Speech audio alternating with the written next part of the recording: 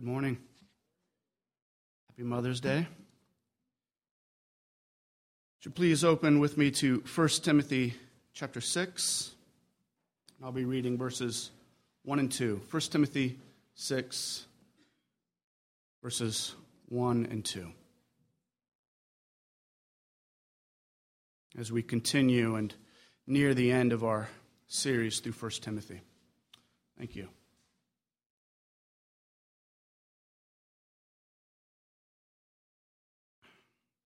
1 Timothy 6, 1 and 2. Let all who are under a yoke as slaves regard their own masters as worthy of all honor, so that the name of God and the teaching may not be reviled. Those who have believing masters must not be disrespectful on the ground that they are brothers. Rather, they must serve all the better, since those who benefit by their good service are believers and beloved. Let's pray. This is the word of God. Our Heavenly Father, we do thank you for this morning that you've given us, where your mercies are renewed. Would you promise to feed us and nourish us by the grace of your word and spirit combined? Lord, through the ordinary means of grace of praying together and singing songs and hymns and spiritual songs to you and hearing your living and active word, Father, we pray that you would feed us and build us up in Christ. Lord, convict us of sin as we consider this passage and encourage us in faithfulness. And Father, would you above all humble us so that we might bring all glory to you in the name of Jesus Christ, our King. And it is in his name we pray. Amen. As we near the end of our series through going through 1 Timothy, this morning's passage, which I just read, may seem to many of us perhaps a bit out of place, strike us as a bit odd. Not only within the letter, as Paul has been concerning himself how the church is to conduct itself, but perhaps even historically and culturally. A passage concerning the relationship between a slave and a master, if we're honest, maybe makes us uncomfortable. It's a sensitive issue, one which brings to mind the cruelties of history, of brutal injustice. Many may be asking, yes, but what does this have to do with us today as a church? And yet we are daily in need of the reminder that the Word of God is living. It's active. It's always relevant. You see, it's never my task as a preacher to make the Word of God relevant. It's already relevant. It's my task to show us as a people usually how out of step with Scripture we are, and thus how we are usually not relevant with God's Word. Friends, this text, as we've just been working through the book, is exactly what the Lord desires, to feed us and grow us as a church. The idea of slavery may seem to be a thing of the past, but it is good to keep in mind that there are actually more people in slavery today than there ever have been in modern history. There are somewhere around 800,000 people trafficked as slaves every year, even here in the U.S. Worldwide, there are estimated to be over 30 million slaves, bringing in an annual revenue of $9 billion. Sadly, the vast majority of these are women and young children. Friends, whatever we think of slavery, let us never think that it is a thing of the past. It's current. It's in our own backyard, and it is a cruel evil that every Christian should be actively thinking about, praying about, and working to bring to an end. But we must also keep in mind that the Bible has much to say about slavery, both as an institution as well as how Christians should respond. This text that we've just read is just one of those passages. What I want to do this morning, though, is briefly look at how the Bible talks about slavery before we look at what Paul tells us here in 1 Timothy 6. What was slavery like back in the days of Paul's writing? Well, during the era in which Paul wrote, slavery was, if we're honest, part and parcel of the societal and economic fabric of everyday life. It's estimated that 1 in 3 persons were slaves within the Roman and Greek world. The culture of slavery was so huge that Paul brings it up quite a bit, actually, throughout his writings, which we'll look at soon. A couple of things which were unique to slavery in those days may help us give some context as we think about this passage. 1, slavery wasn't motivated by racial inequality or racist societal structures. All kinds of people were slaves in the Roman and Greek world. Moreover, though many were slaves involuntarily through things like becoming prisoners of war, just as many became slaves voluntarily, selling themselves into slavery. Some did it because it was one of the surest ways to becoming a Roman citizen over time. Others did it because it was a way to work back their debt, which in fact highlights another unique aspect of Roman slavery. More often than not, Roman slaves were paid for their labors, so that over time they could in fact, with the money earned, purchase their own freedom. What's interesting about this is that the social status of individual slaves was connected usually to the social status of their masters, so that you could have a slave in charge of managerially and looking over others who were in fact themselves free. That wasn't always the case, of course. Those who worked in Roman mines were usually slaves of the lowest kind and died there in the mines. But on the other hand, you have on the other spectrum slaves who were perhaps a part of the emperor's household and who in fact commanded great respect throughout the city of Rome among all people, no matter who they were. Many slaves lived on their own, conducted business on their own. The image is much like that of indentured servitude in colonial America, or perhaps we may even liken it to the U.S. military. The government owns soldiers for a specific period of time, so that if a soldier goes AWOL, they can be imprisoned. They're held accountable. But they're being paid and working in an upwardly mobile direction within society and will eventually be free from the military. So too in the Roman world, many slaves became free. In fact, slaves under first century Roman law could almost always, almost without exception, count on becoming free, many times by their 30s if they were born into slavery. So, that's what slavery was like in Paul's day. What wasn't slavery in the Bible?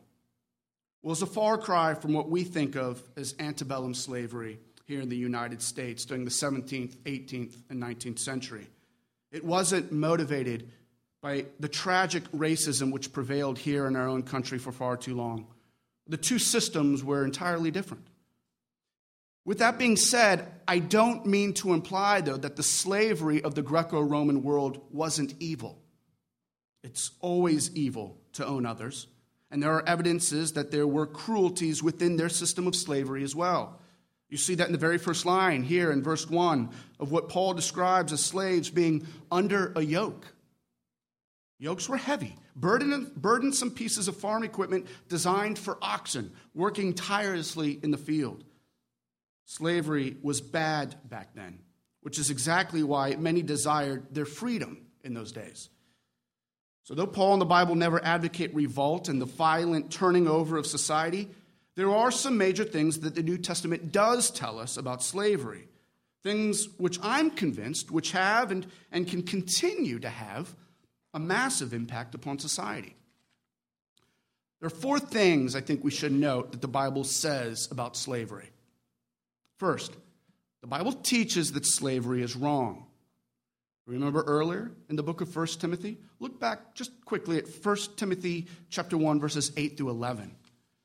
There, in speaking about the law of God and who it is who is condemned under the law, he lists a number of people who are under God's wrath because they are precisely lawbreakers. And right there in verse 10, Paul says that enslavers, or those who enslave others, are guilty of being sinful before God. Enslaving others against their wills is wrong in the eyes of God.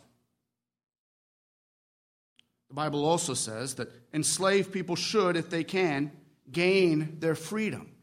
That's the second thing. In 1 Corinthians 7:21, Paul says this, "Were you a bondservant when called? Do not be concerned about it. For he who is called in the Lord as a bondservant is a freed man of the Lord. Likewise, he who was free when called is a bondservant of Christ. You were bought with a price. Do not become bondservants of men. So, brothers, in whatever condition each was called, there let him remain with God." What Paul's doing there is setting guidelines for not bringing disgrace to the gospel as something which makes men revolt and turn against others. But he also adds an important caveat within the whole bit of advice. He says this, if you can gain your freedom, avail yourselves of that opportunity. So Paul is clear. Not only is slavery wrong, but the fact is that slaves should pursue their freedom, and likewise those who are free should pursue remaining free. Thirdly, the Bible also says that Christians who have slaves should free their slaves. We see this in that wonderful little book of Philemon. The letter to Philemon is written by Paul as he himself is in chains as a prisoner, and he writes it because he's met this guy, Onesimus, in prison with him. And Onesimus has been converted to the Christian faith through Paul's preaching. But Paul has actually found out that Onesimus is a runaway slave. So Paul does this rather bold thing. He sends this letter, which we have in our scriptures, with Onesimus back to Philemon, the very man Onesimus ran away from. And in this letter, Paul tells Philemon this, that Philemon should, quote, receive him back forever, no longer as a slave, but more than a slave, as a beloved brother in the Lord. You see, Paul sets here the trajectory for Christians who are free in Christ to make sure that any slaves they own are also free as men. The fourth thing the Bible tells us about slavery is that God is bringing about an ultimate society where there will be no more slavery among men at all. In Christ, a new kingdom is being set up where one day all will be free from the very human and very fallen structures we place upon ourselves. There will be no more corrupt governments, no more corrupt policing. In fact, there will be no more police because there will be no more sin. There won't be any more good old boys clubs, no more cultural blindness, no more cultural guilt. And in fact, that future day is, according to the Bible, already breaking in now within the church. It is within the church in Christ where Paul tells us in Galatians 3 that there is neither Jew nor Greek, there's neither slave nor free, there's neither male nor female, for you are all one in Christ Jesus. Friends, the gospel of Jesus Christ is the only and ultimate grounds on which true freedom and true equality can be had. That's where redemption is heading. Just as a point of encouragement, Greenbelt Baptist Church, we are a witness to this. It's said too many times with truth and I think sadness that the most segregated day in all America is on Sunday mornings. I don't think that that is true at all here. And I daily thank God for that.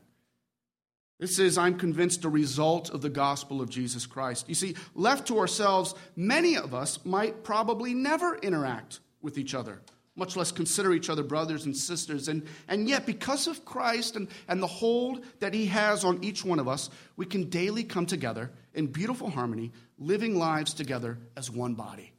That's the result of God's grace. Friends, especially in today's culture where it is evident that racial and cultural tensions are high, the world around us is looking at us to see how we are living and to see how we are responding. Let's be honest. We are all of us in here sinners. And as sinners, we come with our own blind spots and our own ignorance as how we are to live together.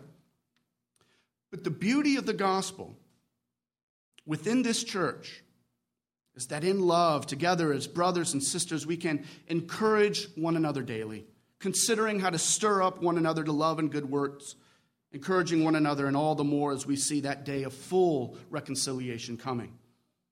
This is hard work. It's not something that we should push to the side and not think about or ignore. It's good work that will take real thinking, selfless love, a few awkward conversations, But I pray that we can continue to honor our Lord by doing this work well here. So with all that as our build-up and our background, what is Paul commanding us here in 1 Timothy 6? Well, we need to note that the city of Ephesus was well known to have had a huge population of slaves. And so no doubt there were many slaves within the Ephesian church. There's probably real tension within that church as well. Slaves and masters worshiping together side by side. And as Paul has been arguing throughout the last couple of chapters, one of the marks of a healthy gospel-centered church is good gospel honor. Remember? The church is to honor its widows. We saw last week how the church is to honor its elders. And here, with concern to protecting the gospel, especially as how the wider society views the gospel, Paul commands that slaves, while slaves, are to honor their masters. And he shows us this in two ways. Verse 1 gives advice concerning how slaves are to relate to their masters. Look, he says, "Let all who are under a yoke as bondservants regard their own masters as worthy of all honor." Perhaps the striking thing about this verse is that Paul is speaking to Christian slaves who have unbelieving masters.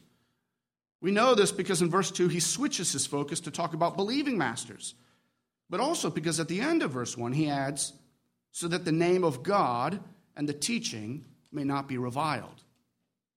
What's in view here then is a slave who has just tasted true sweetness and the loveliness of freedom in Christ. He's convinced and has assurance that he is now a citizen of heaven and that all things are now to him new. This is good. But the temptation is to now neglect the very real duties and the very real requirements upon him here and now. This is, in fact, a very common temptation to many new Christians, one which I fell into easily myself. I remember when I was a young, brand new Christian and I was working at a restaurant. My job was to serve customers well, a tireless job, giving my whole attention to their dining experience, making sure everything ran smoothly for them. This required not only the upfront and out in the restaurant business of taking their orders and giving them drinks, but it also was the hidden work behind the scenes in the kitchen, making sure things ran smoothly there. And as a new Christian, I remember the temptation to always go back to the kitchen when guests didn't need my immediate attention and just go read my Bible or talk to others about the gospel who are also back there. Friends, reading my Bible was a good thing, but not when a company or when a boss is paying me by the hour to do a certain task. And it came about, sadly, that I brought disgrace to the gospel because my unbelieving boss saw exactly why I wasn't getting the work done that needed to be done. This pleases neither God nor man. And it seems that something like this was happening in Ephesus. Newly converted slaves were seemingly being tempted to not honor their masters, to not fully do what they were called to do.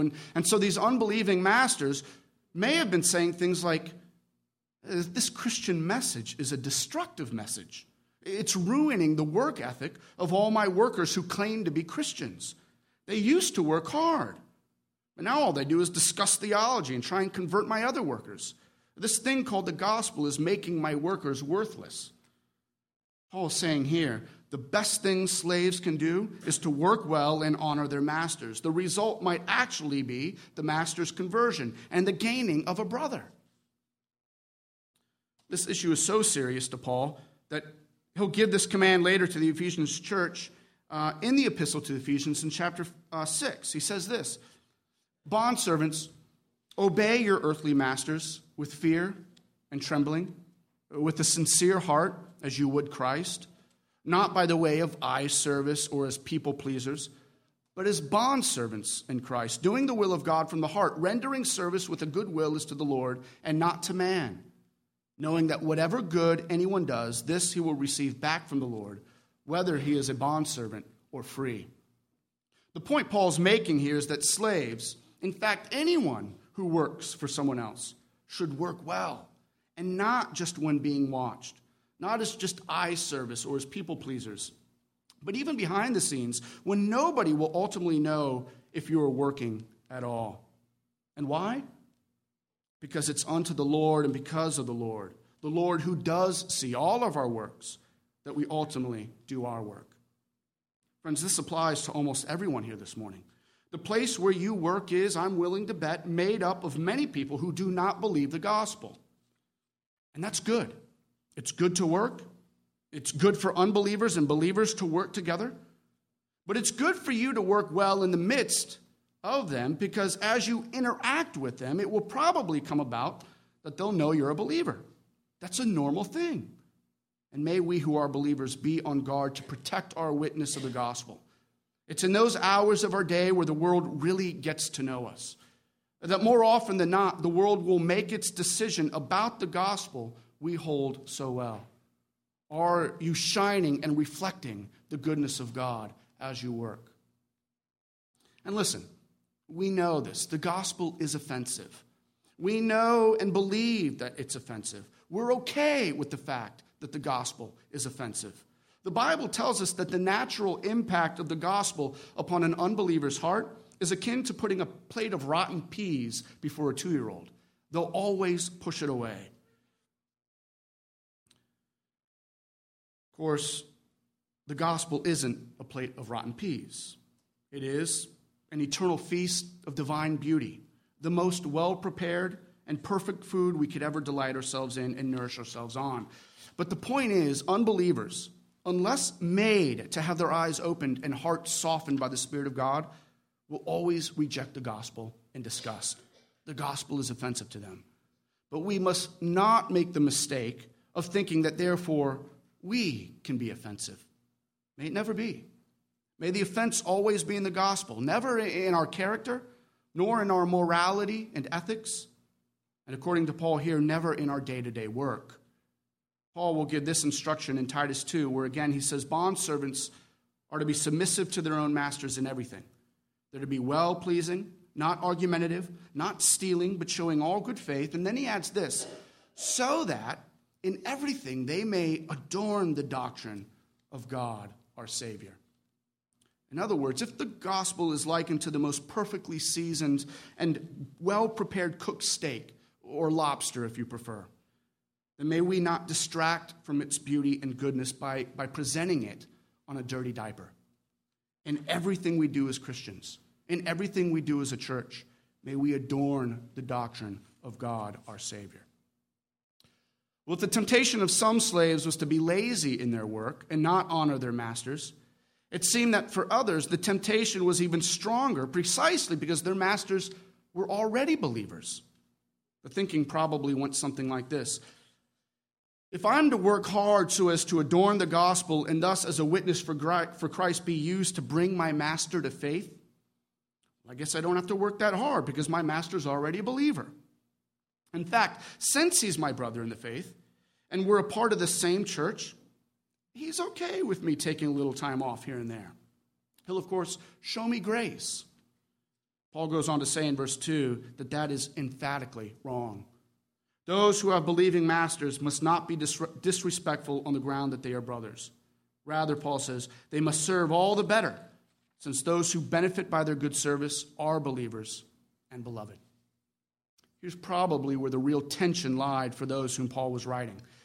Here was a church filled with this mixed group of both slaves and masters, freed men and free men, and all brothers and sisters together. And it seems that these believing slaves were now taking liberties with their work, expecting to be shown lenient grace because their masters were believers and brothers as well. One of the huge dangers here was that the gospel would be tarnished. Others would see that the Christian slaves were taking liberties with their Christian masters, and the conclusion would go something like this. Oh, this is just another exclusive society that gives benefits to its members to do whatever they want. In other words, it's a good old boys club with a religious facade. But Paul says no. Rather, they must serve all the better, since those who benefit by their good service are believers and beloved. The attitude should never be one of disrespectful liberty. What are you going to do? Fire me now, my brother? And Paul says, rather, that's not of love. And true love that is grounded within the rich soil of the love of Christ actually seeks to uphold, honor, and respect all, whether they're beneath you or above you. Love doesn't pull others down to your level in a disguised attempt to level the playing field. No, the true leveler of ground is sincere Christian love and honor. I wonder if it offends us that true love is seen in serving and honoring. That true love gives respect to authority. Let us be reminded of what Paul tells husbands and wives. Wives, submit to your own husbands as to the Lord. For the husband is the head of the wife, even as Christ is the head of the church, his body, and is himself its Savior. Now, as the church submits to Christ, so also wives should submit in everything to their husbands. Husbands, love your wives, as Christ loved the church and gave himself up for her. In the same way, husbands should love their wives as their own bodies. He who loves his wife loves himself, for no one ever hated his own flesh, but nourishes it and cherishes it, just as Christ does the church. You see the point? True love that exists between a husband and a wife goes hand in hand with honor and service. The two dying to self in order to exalt and hold up in high honor their respective spouse. And especially, and in light of the fact, when the man or woman you are married to is still a broken sinner. Perhaps you're still offended at such an idea.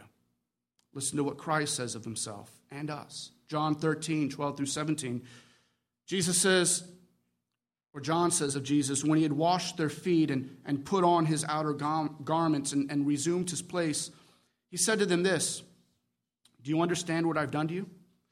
You call me teacher and Lord, and you are right, for so I am. If I then, your Lord and teacher, have washed your feet, you also ought to wash one another's feet. For I have given you an example, that you also should do just as I have done to you. Truly, truly, I say to you, a servant is not greater than his master, nor is a messenger greater than the one who sent him. If you know these things, Christian, blessed are you if you do them. Indeed, Christ would go on to say, you know that the rulers of the Gentiles lord it over them, and their great ones exercise great authority over them. It shall not be so among you. But whoever would be great among you must be your servant. Whoever would be first among you must be your slave. Even as the Son of Man came not to be served, but to serve, and to give his life as a ransom for many. It's Christ who is Lord of lords. He's King of kings, the high and exalted master to whom every knee will one day bow. He is also our servant of servants, the most perfect slave of all. Christ gave himself to be bound by the chains of our sin and guilt, and was dragged deep down into the slavery of death. Death is that enslavement from which there is no escape, no freedom, ever. If you're here this morning as someone who's not a believer, I encourage you to take this seriously. That outside of Christ, we're not only enslaved to sin, but we're headed to an eternal enslavement of darkness and death. But of course, death could not hold our King. The chains of death were ultimately broken in his service for us, so that now in him, in his resurrection, in his new life, we can now not only be free from death and sin, no longer slaves to sin, but we can also become servants to one another, giving ourselves in love, honor, and serving others first, counting them as more important than ourselves, as Christ did for us upon the cross. This is the gospel that we believe. And I pray this is the gospel you all know and live out daily. Jesus indeed promises us that all who come to him, all who labor and are heavy laden, he'll give you rest. He says, take my yoke upon you and learn from me, for I am gentle and lowly in heart, and you will find rest for your souls in me. For my yoke is easy, and my burden is light.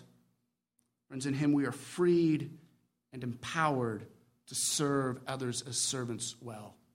Let us serve Christ, our King, well, and serve and love our brothers well. Let's pray.